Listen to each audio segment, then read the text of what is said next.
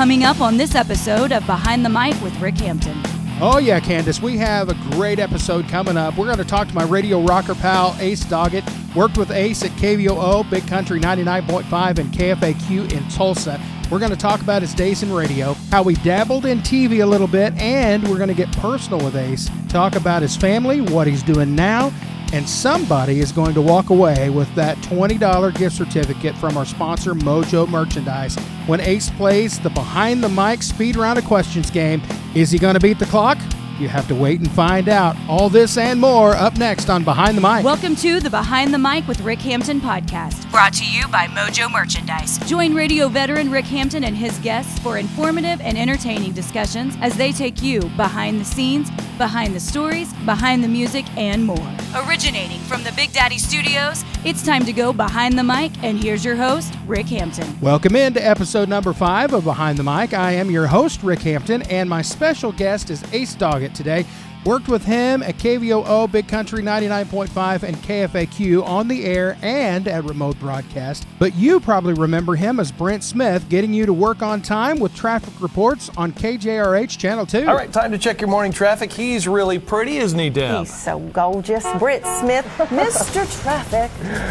Good morning. Accident-free drive continues this morning, and so does that road construction. Let's take a look at the two-view traffic map. On 11th Street between Memorial and 89th East Avenue, expect delays both eastbound and westbound directions there. Let's take a look outside. 2 News traffic cameras looking at the Sand Springs Expressway. Looks like a pretty good drive there. And I-44 at 41st Street. For Channel 2 News Today, I'm Brent Smith, Talk Radio 1170 KFAQ.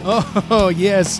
He's gorgeous, all right. Please welcome my radio rocker friend, Ace Doggett. How are you doing? Man, I am doing fantastic. Thanks for being on the show with me You today. bet. Thanks for inviting me. It is going to be a good time. Now, we'll talk about kind of what you're up to now or what's been going on with you. But I want to talk about, how did you get your start in radio? About 17 years ago, I hurt my back at a job, doing a normal everyday thing that I did. Pretty much, I had to get out of that business. Mm-hmm. So I went to American Broadcasting School here in Tulsa. Right. And graduated from there. Took about a year to get a job somewhere. And I believe his name was Larry Pierce. That Maybe. was a tech. Mm-hmm. For KVOO, and he was leaving. He gave me a heads up and said, come talk to Moon Mullins, and the rest is history. Yeah.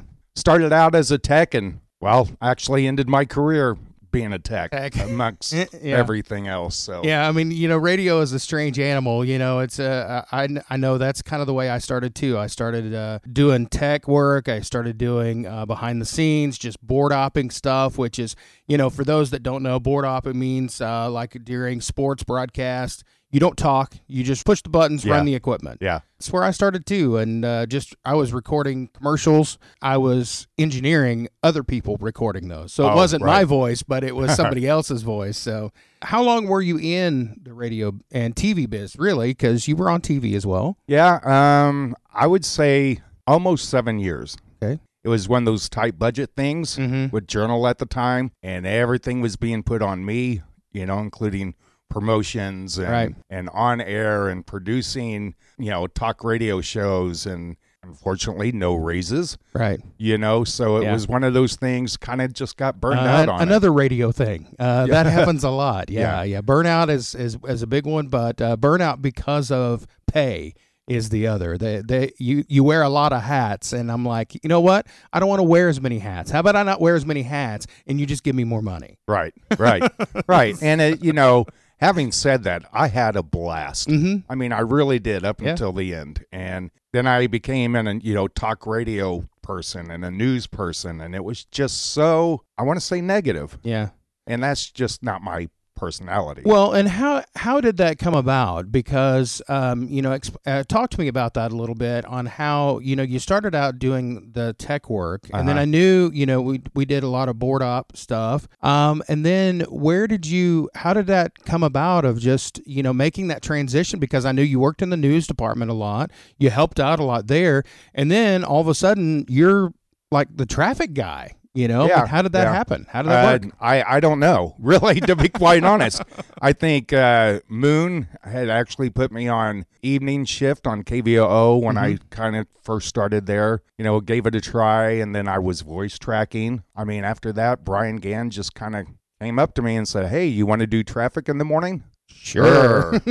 I mean, to me, it was more experience. Again, a radio thing, right? Yeah. Yeah. Right. Okay, sure. Why not? Sure, why not? I'll give it a try. Yep. And I did that. And of course, first before being shown on TV, you just had your picture up on TV. Right. And then they came in, put a camera in the newsroom. Had to sit there and look pretty. Hopefully, I don't get a zit. Right. Because we sure didn't have makeup people there. Right. Yeah, to make you look pretty for TV. See, in my case, I was always told I have a face for radio, so that would have been another strike. That but I probably needed more than just one makeup person. I probably would have needed several. Well, I absolutely needed it, but whatever. Yeah, they came in and did a complete makeover of our one little area of our newsroom. I put in some lights and put in a backdrop in there as well, and then also cameras. And so, was that surprising to you, though? I mean, like that. It really was. One day you're doing your voice tracking, which I'm voice fumbling tracking around all the time. Yeah, we've talked about that a little bit on the show, and that is that you record a show ahead of time, and then it plays back automatically, without anybody being there. And it happens, unfortunately. I mean, I love live radio, but it happens, and I had to do it too. Whenever I went off the air to be program director, I was still filling a shift. And so, it was always, people that knew me would always ask, so are you live or Memorex today? Right. Right. And, well, I'm Memorex because I've got a meeting downtown, so I got to go. And so, voice tracking is a common thing now. I mean, it's a lot more common now, but it's better. I mean, it's gotten better. I'll say that. There are several stations in town, and when I say several, I mean most stations in town have every day part is recorded to some degree. It's a little different, the way that they do it now, but it's still recorded. So there's very little live shifts in this town, and really markets all over the country, but how was that weird? I mean, was that weird going from... I think I went from overnights on Big Country, and then I was approached to do traffic, and I'm like, well, am I going to go by Ace Doggett? Just coming off the air on one station, and then you're going to hear me again doing traffic 15 minutes later. And, we discussed it and just said, Brent Smith, even though your people would be able to tell your voice. Right. Oh, what did Jim Jeffries used to call it? Theater of the mind. Yes. Yeah. Well, and, I always likened it to the syndrome complex, whatever you want to call it, like with Clark Kent and Superman. As long as he's styling his hair differently and he wears a pair of glasses, it doesn't matter that he looks like Clark Kent with no glasses on. Your mind suspends every bit of that, because I know for a fact, and I won't give it away because I'm not going to be that mean, but I know of at least one person, there's more, but at least one person that went by two different names, worked for the same radio group, and did one day part, and then he recorded a nighttime part, and went by two separate names, and yet there was a ton of people whenever I would say his regular name, and then I would say, oh, well, here's your other name on this other station in town, and they would be like, no, that's not him. And I'm like, well, yeah, it is. How could you not tell his voice? It's the same voice. He doesn't try to talk in an accent. It's the same voice. How do you not know that? But I guess it's that whole suspended reality thing that, as long as, well, he's got a different name, it must be a different man. So the Brent Smith, so you had to start using your alias that you did when you checked into motels and stuff on the road, right? Yeah, with Brett Smith. Yeah, right. So that's actually a funny story. My wife and I went to go buy a new mattress. We go up to pay for it, and this lady walks up to me and she goes, "Oh my gosh, you're Brent Smith." I'm like, "Hi." Wow, that's weird. And my wife's like, "She likes you." And I'm like going, "No, she probably just had seen me on TV or whatever, whatnot," but it is what it is. And that's interesting, too, because, us being from radio, the side of radio, I mean, we get noticed occasionally. Like, I remember the first time I'd been on the air, I'd done my midday show had been number one at least once in the book. I was really big with, like, soccer moms and stuff like that. Right. And so, which is that target demo. That's the one you want to be, a part of. I went to the bank one time, and the teller didn't know me by sight, but I just said, yes, could I have a deposit slip, please? And thank you, whatever. And she said, are you Big Daddy Stevens from KVOO?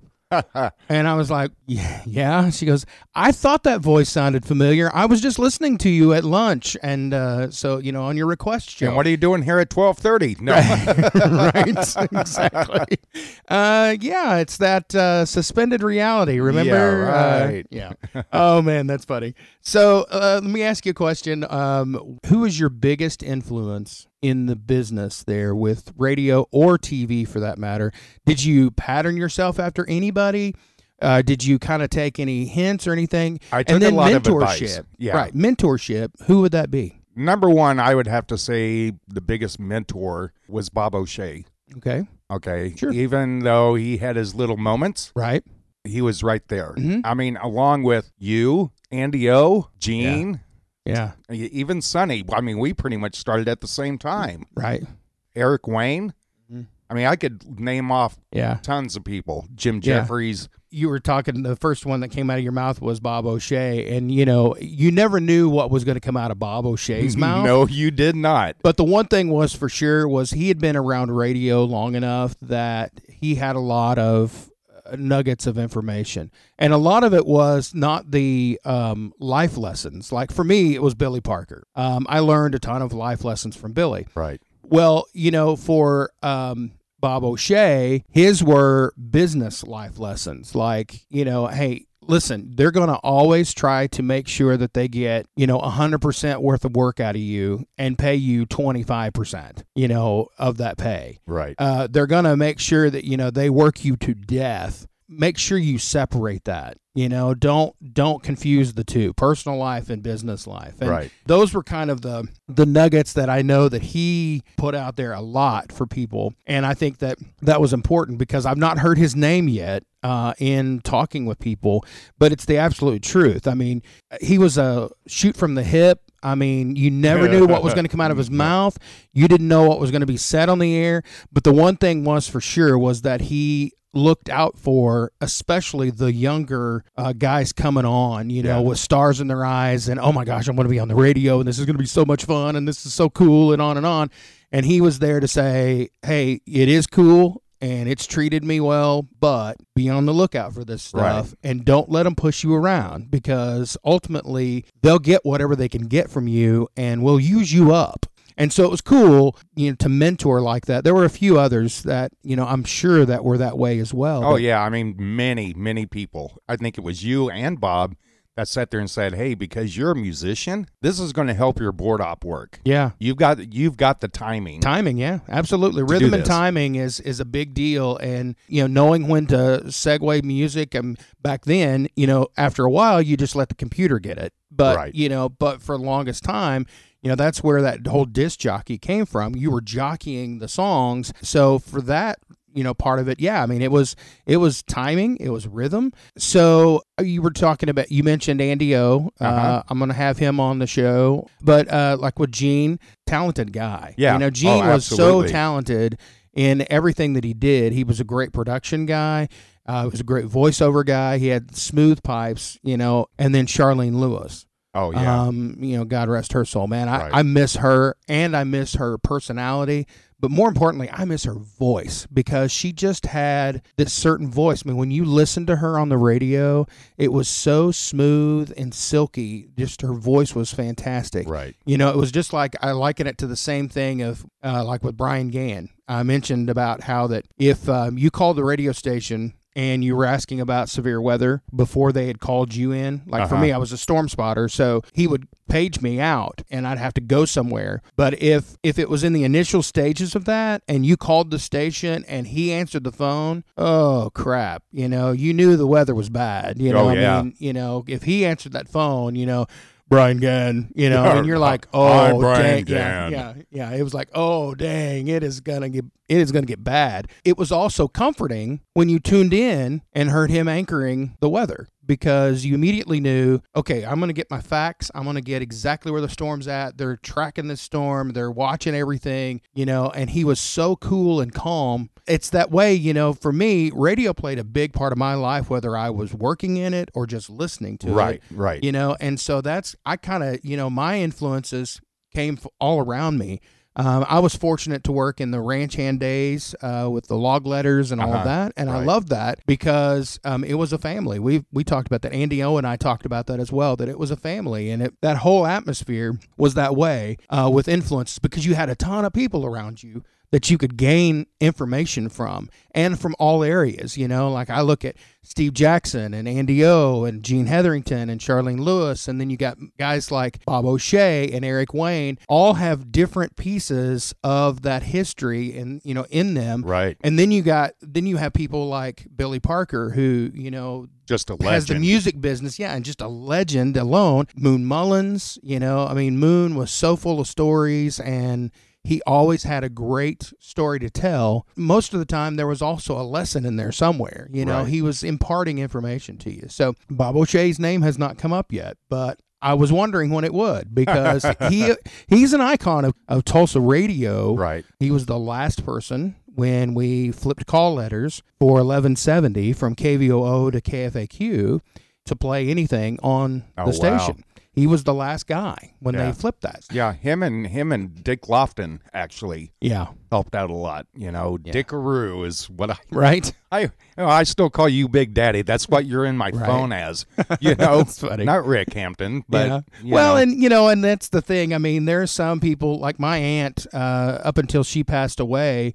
She still called me Big Daddy, which was weird to me but she listened to me all the time. And so she would call me Big Daddy, and stuff like that. So that's okay. I mean, Dickaroo will always be Dickaroo. I don't care whether he's on KRMG now.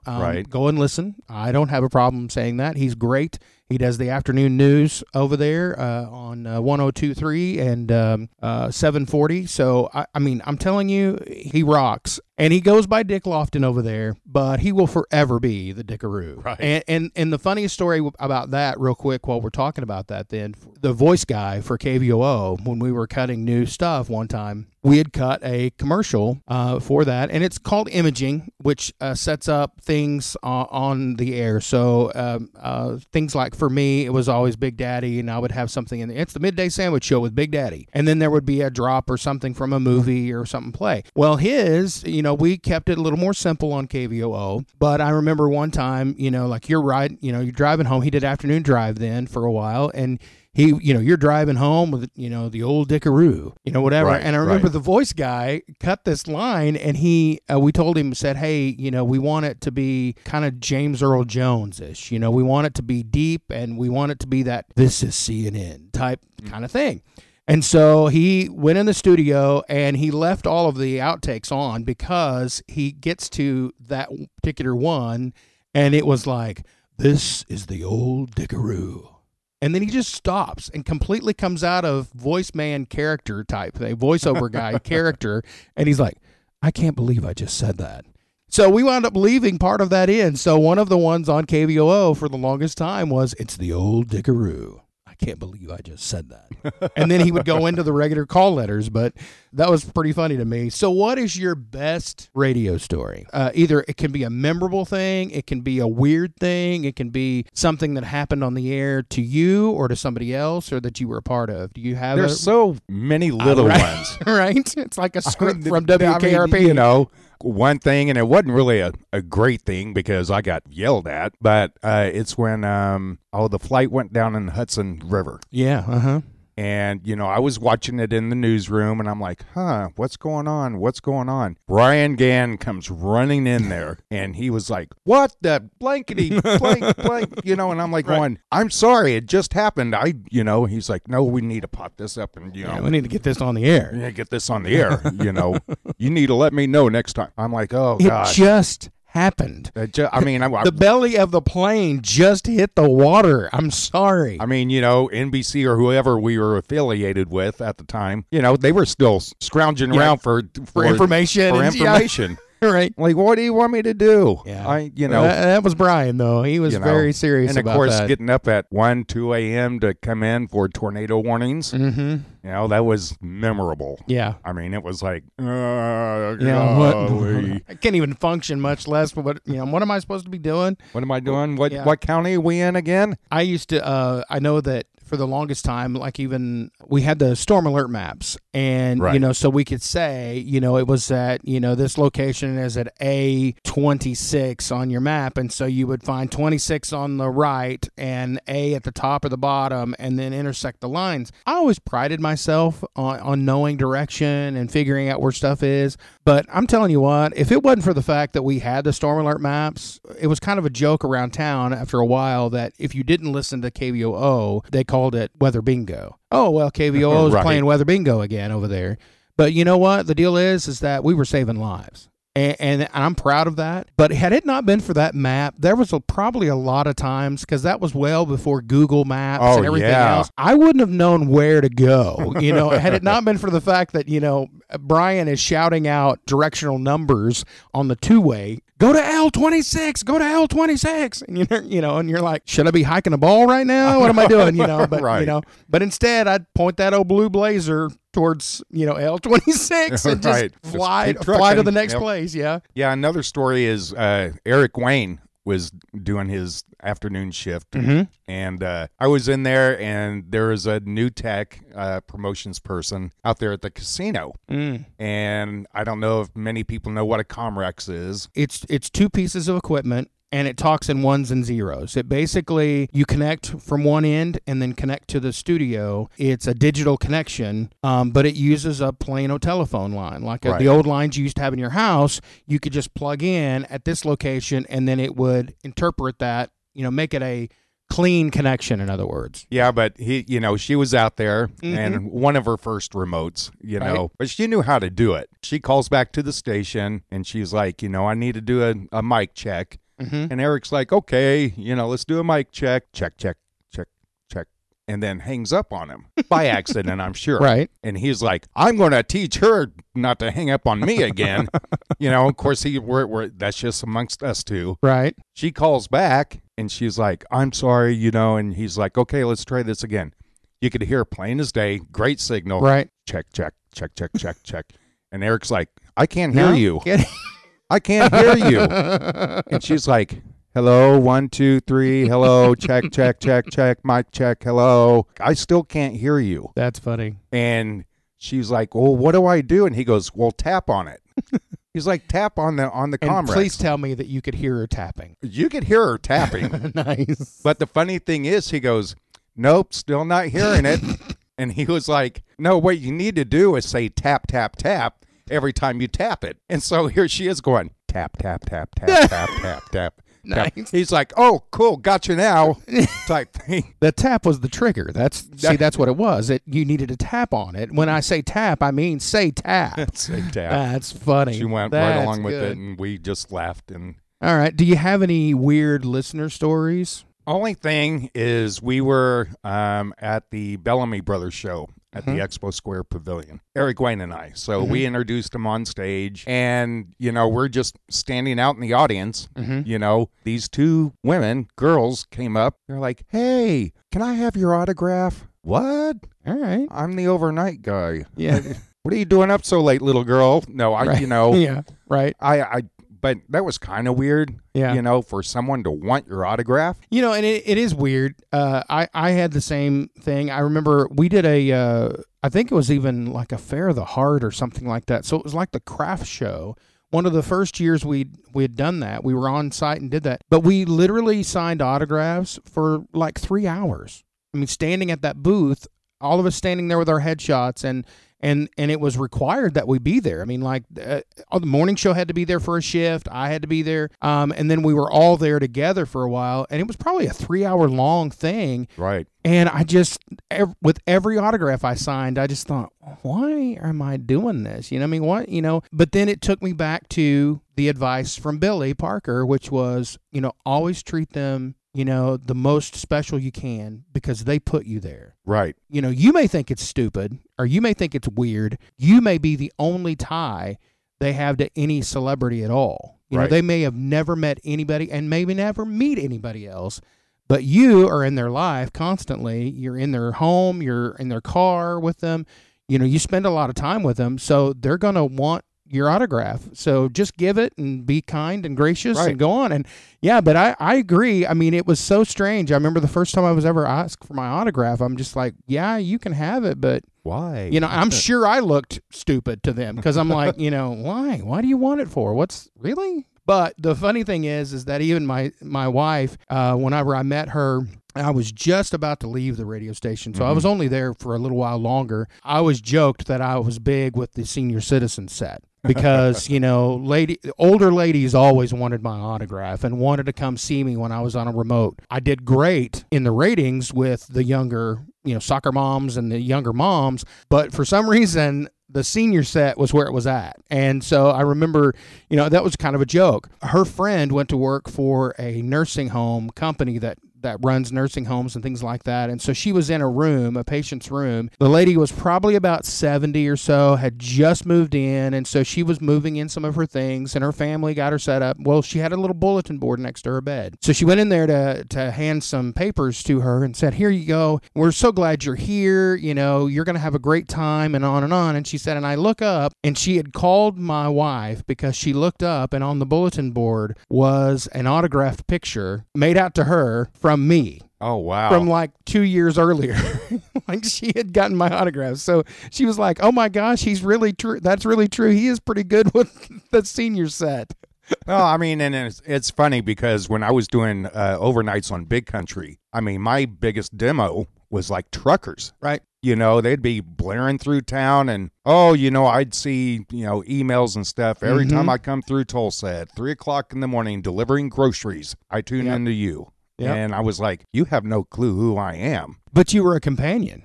And ultimately, that's the reason why I think that radio is a little more special than TV. You know, there's always that little butting of heads sometimes when you're in the TV world, but like that. But that's one reason why, to me, you're more of a companion because you go places with them. You know, they may be listening to you with headphones on. They're in their car. They're at their work.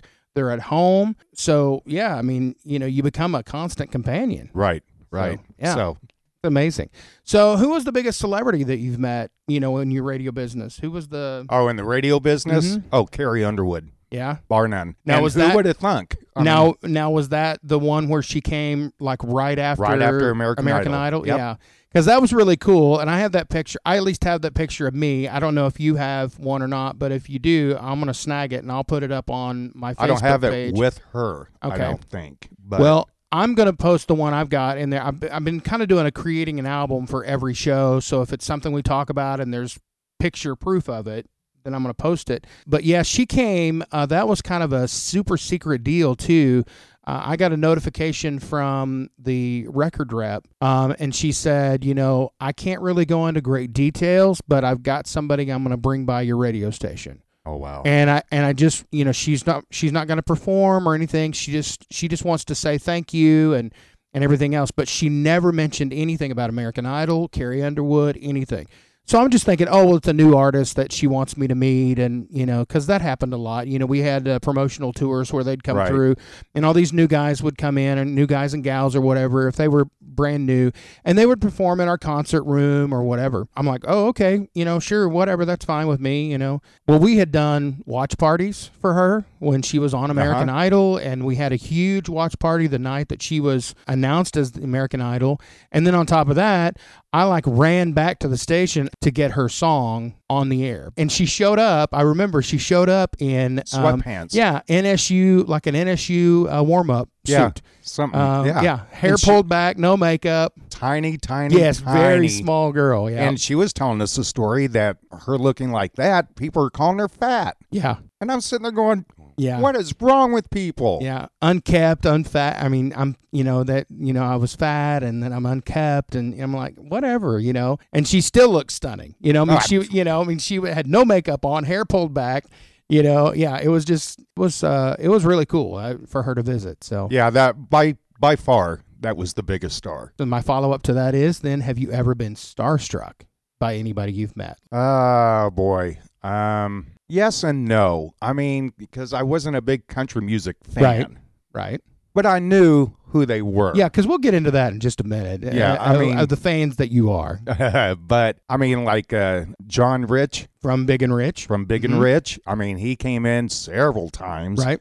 And I'm just like, it's him. I can't believe this. Yeah. It's like, and he, nice guy. So did you ever, like for me, it was after a while, I kind of got, I don't think I got desensitized of it, but for me, it was kind of like, you expected people to show up at the station. I mean, you'd walk down the hall and all of a sudden oh my gosh, hey, that's Roy Clark. Right. Or, hey, that's Cal Smith. You're the country bumpkin guy or, whatever. I've got pictures of Gene Autry because Gene Autry started at KBOO. Right. He was at KBOO for a long time. And then he went on, obviously, to be the singing cowboy and, I mean, just huge, great fame. And, I think one of his biggest claims to fame, of course, was Rudolph the Red-Nosed Reindeer. And, so. Right. But, I mean, he was there and it was just amazing to do that. And it was so cool because you never knew, especially with the caliber of Billy Parker, who was going to show up. Who would be walking the halls with him one day. Right. Walking down the hall one day and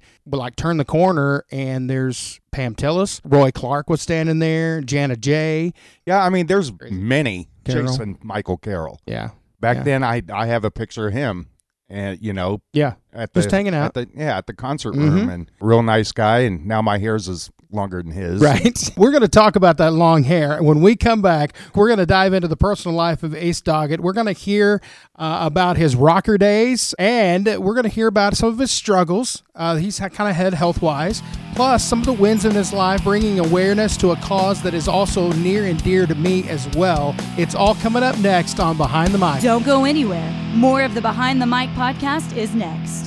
I'm Mo. And I'm Sheila Joe. And we're Mojo Merchandise. Mojo Merchandise was created by two friends with a craft passion. We love to make things as gifts, like baby shower presents, wedding shower presents, party decorations, and balloon bouquets. There is nothing we can't do once we put our mind to it. We specialize in vinyl printed t-shirts, home decor signs, pillowcases, cups, and much more. If you have a favorite scripture or a mom saying you want on a t-shirt or sign, we've got you covered. If you have an idea or needing a gift, let Mojo Merchandise make exactly what you need. You're listening to Behind the Mic with Rick Hampton. Thanks, Candace. Back with my friend Ace Doggett. And before the break, we talked about radio, TV, and some of the music business. And I want to get to the part where we talk about him being a rocker. He had that long hair and still has that long hair. I'm looking across the table at him. But let's talk about the rocker side of Ace Doggett. You, like me, played in bands when we were in high school and out of school. What instrument did you play? Guitar. Right. Okay. And then what type of music did you play? Hard rock, metal. So how long did you do that? Like just playing in bands and stuff? How long was that? Well, I started playing when I was 10. So, years. I mean, I couldn't even tell you. I don't know when I first started in a band.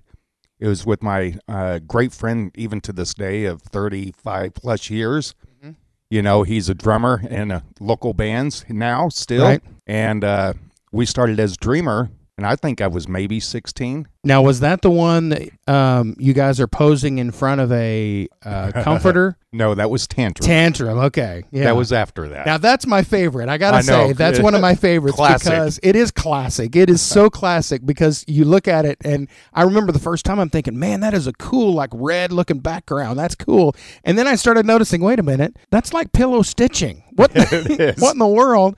And so I remember asking you, I'm like, is that a comforter? And you're like, yeah, you know what? We needed something to pose in front of, and it was cool. It was red, in Jeff's living room. Yeah. So what are you going to do? Take a picture in front of the ottoman? Yeah, in front of the ottoman or the wood paneling or something, right? Yeah. No, it was absolutely cool, but it is totally rock and roll. I mean, that is so total straight up. Almost Motley. Yes, it was really funny just because it is like a red. I mean, it's like a really red, and I'm like, wow, that's really a cool background. And then I started looking at the sewing and the stitching on it. So what does that say about me?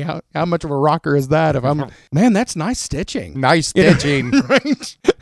So recently you went to, first of all, I know you're a huge fan of Dream Theater. Uh-huh. That was one of the first times that I ever really talked to you about music. Was when you shared about that. And then I know that you're also a huge Stryper fan, which I am too, from those days. You recently went to their show here in Tulsa. How was that? Oh, it was awesome. It took me a week to recover from it. Yeah. See, and I loved your post on Facebook about it, because I don't know if you had gotten a ton of off Facebook comments or people messaging you asking you, how was the show? What kind of pictures did you get? What did you do? What did you do this? But I loved it because you answered in a way that I think is awesome, and that is, you know what? I don't have pictures of it because I was actually enjoying it in the moment while it was happening. Yeah, with my own eyes and ears. And cataloging those memories. Yeah, right. And cataloging the memories with your eyes and your mind instead of with a camera. So I think that's cool. I totally love that. And I've been doing that a lot more too. When I went to see George Strait recently when he was at the BOK, I think I took maybe 3 pictures. Yeah, the only picture I took was with Lynn Hernandez from KMOD. Right, from KMOD, yeah. I saw and that was it. Yeah. My wife actually got a picture with Eddie Trunk. Which is cool. I saw that too. I thought that was neat. It was good to see. Didn't do a picture with me, right? But I'm not as pretty. Well, you're Eddie Trunk. I mean, come on, rocker. You know what I mean? Because she's a rocker too from way back, right? Yeah. Yeah. So, okay, that brings me to a little bit of a point, is what I was thinking about was when we were talking about that with Facebook, is you were friends with him, with Michael Sweet, the lead vocalist, on Facebook. And it's a little different than, say, like being on a fan page. Well, it is his fan page. Right. But he follows me back on Twitter. Mm-hmm. And that was always his policy back when he first started Twitter was, hey, follow me, I'll follow you back. Right. Okay, cool. And I tweet out all the time. Right. And, I had sent him a direct message on Twitter. Mm-hmm. And said, man, I'd love to meet you guys. I mean, you and I have the same kind of humor. He has a great sense of humor. Right. A day after the show, a week and a half ago, he sent me a direct message back. Mm-hmm. And it says, hey, brother, sorry we didn't get a chance to hook up last night. It was a very busy day and a great show. Yeah. I'm like, this guy rocks. Yeah. I'm going to do a show about that eventually, is the tie between social media and how that people are more accessible, especially if they're running their own sites, their own things, which is one thing that Michael does, is he loves to post on, he doesn't post, somebody else doesn't post on his behalf all the time. They don't run it. Right. Like a label doesn't run that. He does. And that was because I've seen several times where you've, hey, Michael, give a shout out to my wife. It's her birthday or whatever. Right. And then boom, he's like, hey, son, hope you have a great birthday. Or, hey, man, my friend Eric Wayne is going through some stuff right now. Eric Smith's going through some stuff. Would you, pray for him and shout out to him? Boom. There it is, But the one that I thought was interesting was, now, correct me if I'm wrong, but didn't you get like a Christmas card or something from their mom or something like that, or a letter or something? No, I didn't get a Christmas card. Hint, hint, Janice. But what happened is that, she's going through cancer therapy too. Right. And, she says, hey, I've got these family pictures that, I'm trying to raise a little bit of money for my, treatment. And I think it was like $1 that she wanted for it. And I'm like going, yeah, give me one. And so it was a family portrait with Michael and Robert and Lisa and Janice and her husband and their dad. And it was back in the heyday of the 80s. Right. She actually signed it for me. She's like, hey, Ace, love, Janice, Right. And I'm like going, this is really cool. Who really does that? Right. Because in my mind, you guys have never gone away. You never really have. No, you're not playing coliseums. Right. You're not playing baseball fields like Metallica. Who cares? But the thing is, it's just been a great family. And see, I have a friend of mine, Kirk McCracken, who I've done some podcasts with here in town, and he... we were talking about just this subject, and he said that one time a friend of his was on Michael's page. It was during the dust up with Sebastian Bach, right, and everything else, and it got pretty heated and it got pretty nasty. And this friend of his kind of went on and was defending Michael and the band and the family, because this guy was like, anybody he could get his vocal hands on. Like, I mean, he was verbally abusing everybody, down to their mom, kind of thing. And so he jumps on and he's just hammering him back. And so Janice reached out to him through private message and said, hey, I appreciate you standing up for my son. And I appreciate that. It's sometimes difficult and kind of went on with this whole thing. But I guess that's my point. With social media, it's amazing to see there's certain people that run their own. And so it's that, it is that way. And I think that's really cool that there's that relationship. And so that's kind of one of the things in a show in the future that I'm going to talk about, because there's been several examples of that, of, personally getting to know somebody through their social media. Jason Michael Carroll is one of those. He runs his own social media, both his Instagram and his Facebook, for sure. I know he runs, and he does a lot of that, posts everything, and he'll post stuff in his personal life on there and different stuff. So that's cool, I think. Well, a funny thing about the social media thing, like you were saying, it's not corporate ran, but actually Gene Simmons of KISS actually sat there and called me a nobody because he had posted, happy birthday, Ace Frehley, original member of KISS. Right. And I'm like, you don't care. You've been bashing him for years. Right. And all I put was, why do you care? Yeah. And when he sent back, or tweeted back, he was like, you're nothing. Right. And I was like, hey, no disrespect here. I just figured it was some corporate person posting this. Right. Not towards you. But unfortunately, you just proved my point. Yeah, right. by the hateful stuff that he had just said, kind of proved the whole point, right? All right, I want to go a little bit deeper with you, Ace. Let's get personal a little bit. Who was somebody that was your biggest influence in your personal life? My mom. Yeah. Period. See, and I knew that was going to be the answer. I'm going to be honest. I knew that. I set you up because I knew that was going to be the answer because I've talked to you about that. Let's talk about your mom a little bit. I know that you miss her every day. Oh, yeah. And, this is not going to be an Oprah Winfrey moment where I'm going to ask you to cry or whatever. So, okay, there's a cause very near and dear to my heart as well, and I know it is to yours as well, is Alzheimer's awareness. Right. And with dementia as well. And talk me through kind of what she meant to your life and then some of the things that you've done to remember her over the years. Gosh, what she taught me in life. Be nice. Yeah. Sometimes I'm human. I'm not the nicest person in the world. That's my wife. I mean, but seriously. She's a pretty good saint, all right, to live with you constantly. Yeah, God bless her. Yeah. Love you, Sin. But it was just one of those things. She had a great sense of humor, so I got a lot of my humor from her. I actually have a video on Facebook that's real brief, one Christmas, that was her humor. I've seen that video, I think.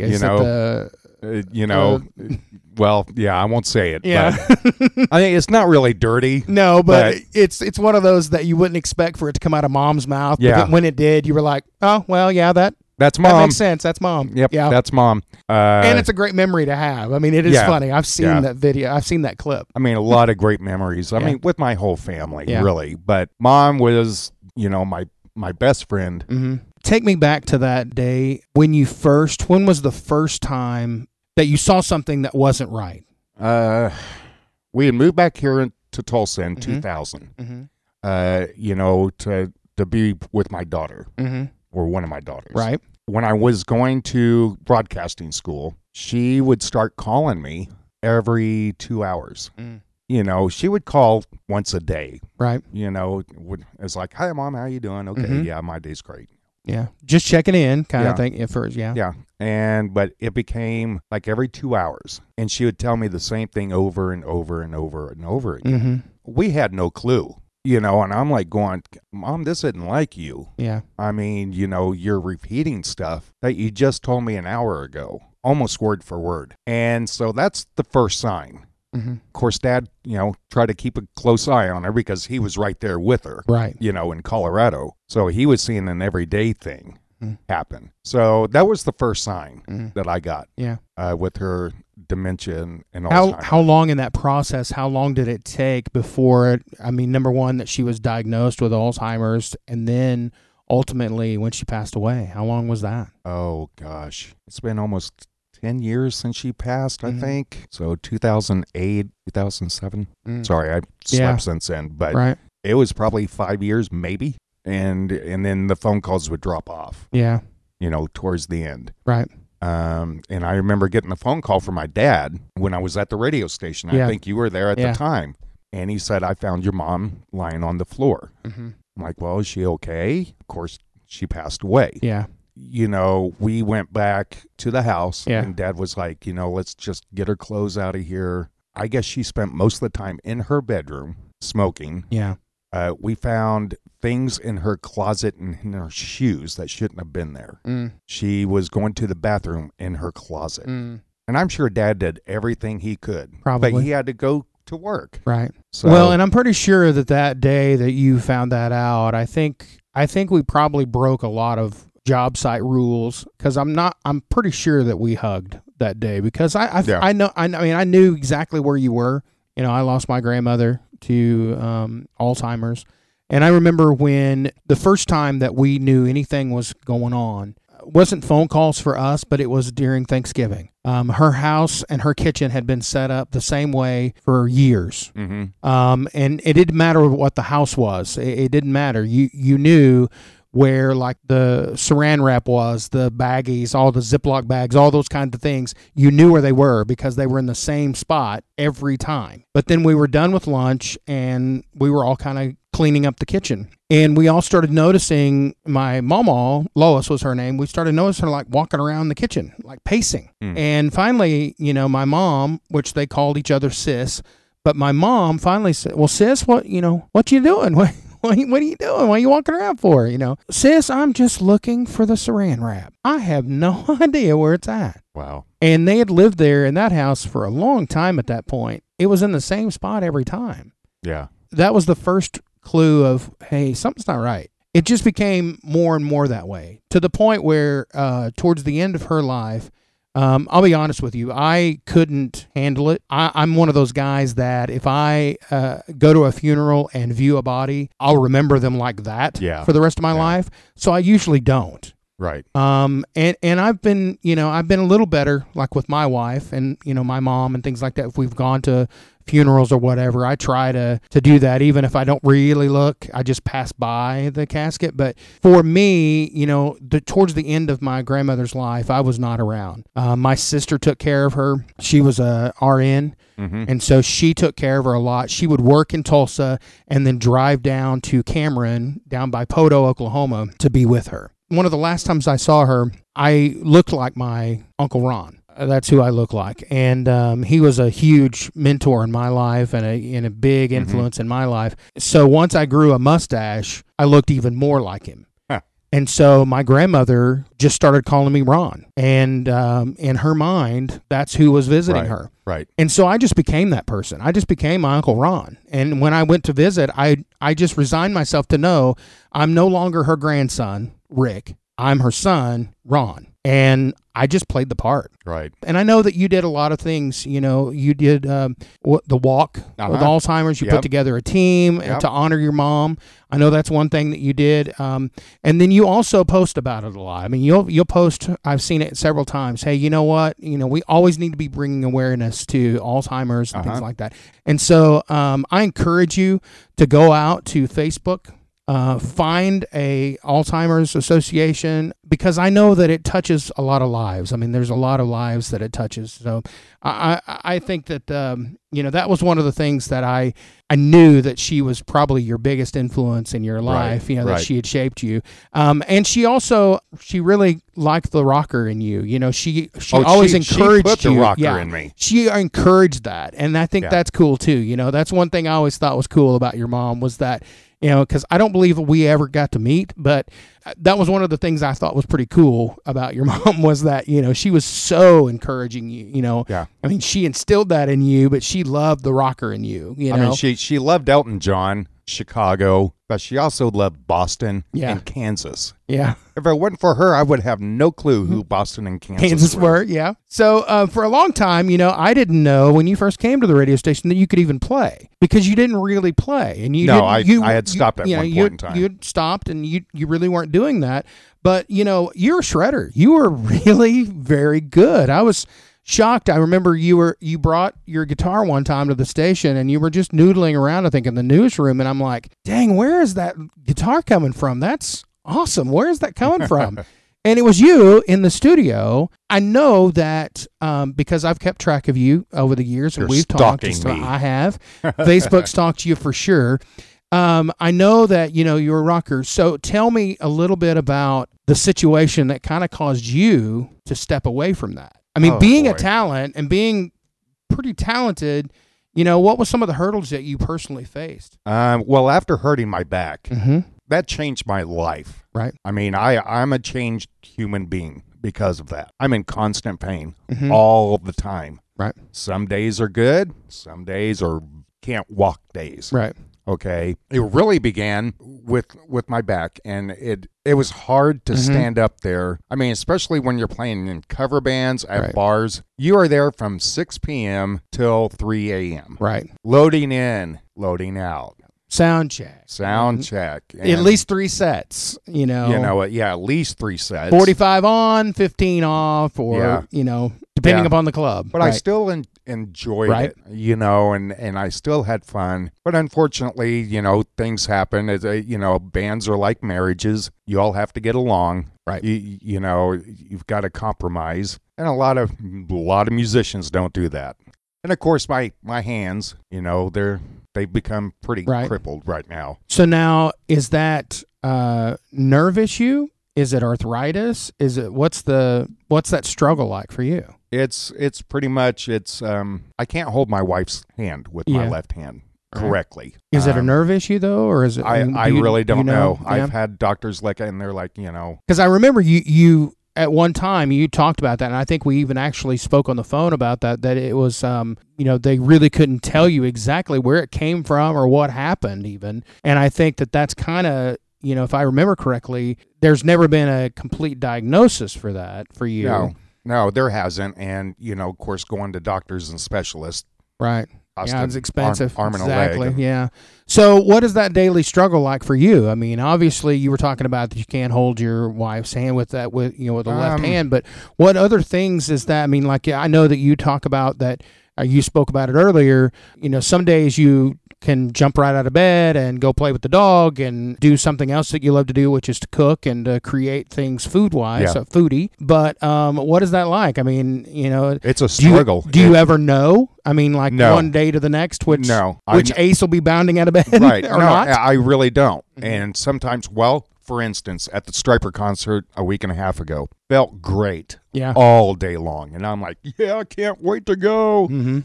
We get there, we park, we go stand in front of the venue waiting for the doors to be open because this is GA. General admission for those that don't know. No, it's all right. Their bus was parked in front, which was really, really weird to me. I'm like going, okay. All of a sudden, I looked at Cinnamon, my wife, and I said, it's beginning to happen. And she's like, what? And I said, no, I need to lean on something. She's like, okay. She helped me get through the front doors, helped me walk through the front doors. I mean, it got that bad within a 30-minute period. Wow. And I thought, I'm at Stryper. Right. I want to be on the front row banging my head because I felt fine all day. Right. And it happens like that. Yeah.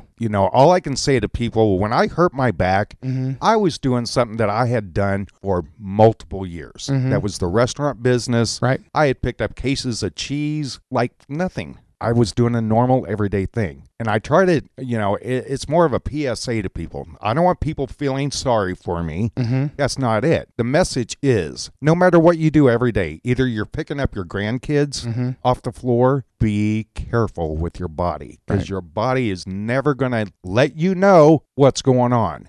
Oh, hey, this time you're not going to be able to do this, and it's going to hurt your back, and you're going to regret it for the rest of your life. You know, and I haven't worked in over 3 years. Yeah, which stinks. Yeah, because in my mind I'm still 18. Right. Well, and you were always a go-getter too. I mean, it wasn't like you sat around and did nothing, and that was the problem probably for you is that this is really an issue because of the fact that you did used to be so active and you were a rocker and which I was an athlete until I was 18 years old. I mean, good grief! Everyone knows when you're a rocker, you're immortal, right? I mean, and then all of a sudden you're faced with your mortality. So it's kind of it is, and it's when I mean, I even had bad back days at the radio station. Yeah, even sitting for long periods of time would hurt me a little. Not as bad as, I mean, after I got out of radio, I went back into restaurant because I had to make a paycheck. Right.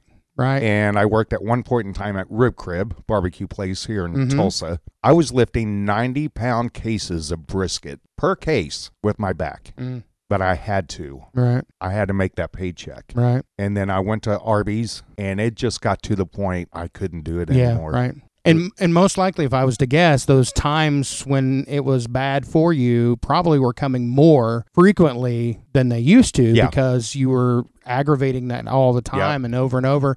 That's good advice to have of take care of what you have. Your body probably won't. I mean, that's one thing that I remember in talking with you all those years ago, how that it was something I did every day, had no problems with. I have lifted that much weight, never had an issue with it. I have lifted the same way every time, bent my knees and everything else. But this one time, it just it went sideways. It so just went dealing sideways. with it every day. And after I get out of the restaurant thing, I thought, okay, no more cover bands. I'm going to try to put out an EP, extended play record. Back in the day, it was actually on vinyl. Vinyl, right? Yeah. Which is coming back now. It is. I thought, I'm going to start writing. And I'm going to get the best band members I can. Right. It's going to be called Ace Doggett. Okay, it's my name. Of course, the music business. Right. You get promises, they're not kept. One guy that was going to produce and play bass on it, Ace Eversole, Anthony Eversole. Met him back in the late 80s, early 90s. Right. He passed away from his kidney problems. Right, I remember a year ago or so. You know, but after the ups and downs of trying to get this all recorded, I got at least 2 songs almost done. They've been played on internet radio. Right.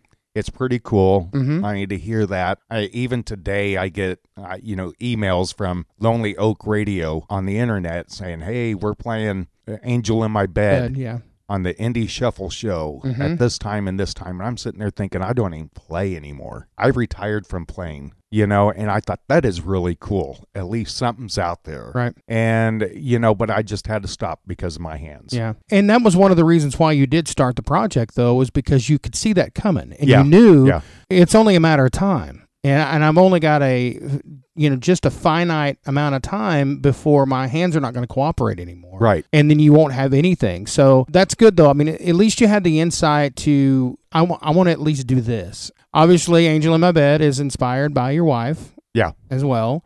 So what advice would you have for somebody who maybe is in the same situation, has an injury like that? It's kind of unexplained, because yours is kind of unexplained because they've never been able to give you an exact reason why it does that. So what would your advice be as far as daily life? I mean, I heard the advice of, hey, listen to your body, because your body is going to lie to you sometimes and tell you it can do things, but it can't. So listen, be more in tune with that.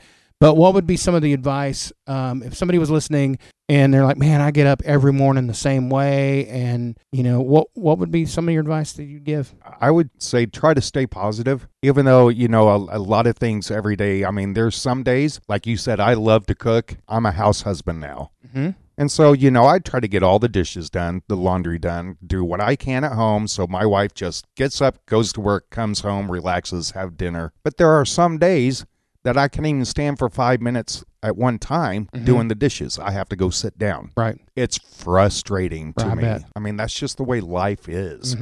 You can't change it. Yeah. You're human. That's all we are. I think that's true. You have to just take it one day at a time and live through those things and stay positive as best you can and love one another. One more thing real quick, and then we'll jump into the speed round, and it's going to go fast, so you're going to have to hang on. What would be one thing somebody may not know about Ace Doggett? Oh, boy. Pause. One thing you don't know about me. Oh, why did you do this to me? Because I know that you're a foodie, and I know that you're a great cook, and you talk about it a lot, and that's one of your loves now, is creating things and talking about like all the processed food that we eat and everything else. And why would you go and do that when you could do something so much healthier, or at least so much better tasting? Yeah, right. So anything come to mind? Anything that you... There's probably several things, but a foodie, I'd have to say would be tops, but, I've actually thought about starting a class and having people come to my home, and I teach them how to home cook. I'm not going to sit there. That's important. And I'm not going to sit there and tell you, don't put salt on it. Mm-hmm. Salt means flavor. Okay. I'm not going to sit there and say, eat your asparagus. I hate asparagus. Thank goodness. I'll never cook it. I started to say, we may have to end our friendship right now if you said it's the best ever, because that's terrible. Right. Yeah. Well, I just got it right there. The Rockin' Chef. There it is. Yeah, I actually had a Facebook page called something similar to that. And I took it down just because I couldn't.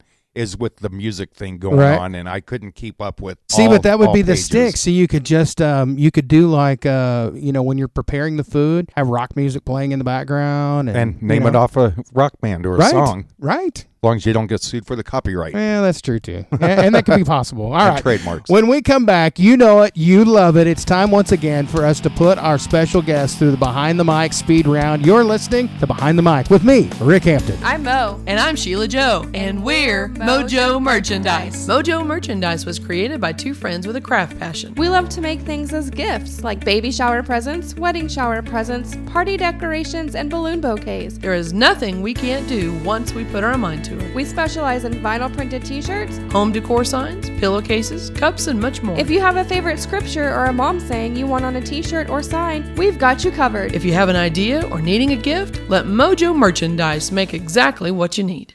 Behind the Mic speed round. We're back. Ace, this is very simple. We're going to put 60 seconds on the clock, and I'll ask you a series of questions. You give me your quickest answer. If you answer all the questions in 60 seconds with time left over, then Tanya Armstrong from Sand Springs is going to pick up a $20 gift certificate to our sponsor, Mojo Merchandise. She can finally get that t-shirt she always wanted with her custom design, or maybe even a tumbler to set at her desk while she's listening to the podcast. So we'll put 60 seconds on the clock. Time begins after I ask you the first question. Are you ready? No. All right, fasten your seatbelt. Here we go. On a scale of 1 to 10, how weird are you? 10. What is your favorite word? Word. What sound or noise do you love? Farting. What profession other than radio would you like to attempt? Being a chef. If you were to perform in the circus, what would you do? I'd be a clown. Nice. I agree with that. If you owned a CB radio, what would your handle be? Or rockin' chef, I guess. Boom. I don't know. Love it. What was your favorite TV show when you were growing up? Three's Company. Talking or texting? I'd love to talk, but you can't do that anymore. How often do you clean between your toes? Every day. If you could have a superpower, what would it be? To save my hands, so save health things. Wow, so you'd be like the miracle superhero healer. Something like that. Okay, yeah. all right. Okay. Is Bigfoot real? Yes. What would you like to hear God say when you arrive at the pearly gates? Hi there. Nice of you to show up. Boom, there it is. Oh, yeah. Beat the 60-second clock, and Tanya Armstrong from Sand Springs, the big winner this time around of that $20 gift certificate to Mojo Merchandise. And I know sitting across from me, you were looking up earlier the website address for the Alzheimer's organization. Go ahead and give me that website address. ALZ.org. Thank you. That's awesome. Go get involved, because you know somebody or you will know somebody who struggles with Alzheimer's. It is a horrible, horrible disease. It is. And it's shattering for a lot of families. So go out there, be supportive of that as well. So thank you, Ace Doggett, Brent Doggett, or Brent Smith, for being here. Thank you, Big Daddy. Ain't no wonder we don't have multiple personality issues or whatever, right? I look in the mirror every day. I see them. They're in there. Oh, my goodness. All right, man. Well, thank you for being on the show. Thank you for having me. That's going to do it for this episode. If you like what you hear and would love to hear more, you can go to my Facebook page, Behind the Mic with Rick Hampton. Leave me a comment. If you want to play along and be the next big winner for the Behind the Mic Speed Round contest, it's simple to do as well. Email me at btmrickhampton@gmail.com. That's btmrickhampton@gmail.com. Until next time, thanks for listening to Behind the Mic with Rick Hampton. Bye, everybody. This episode of Behind the Mic podcast was brought to you by Mojo Merchandise. Thank you for tuning in. If you enjoyed today's episode, we'd love for you to subscribe, rate, and give a review on iTunes. Join us next time as we go Behind the Mic with Rick Hampton.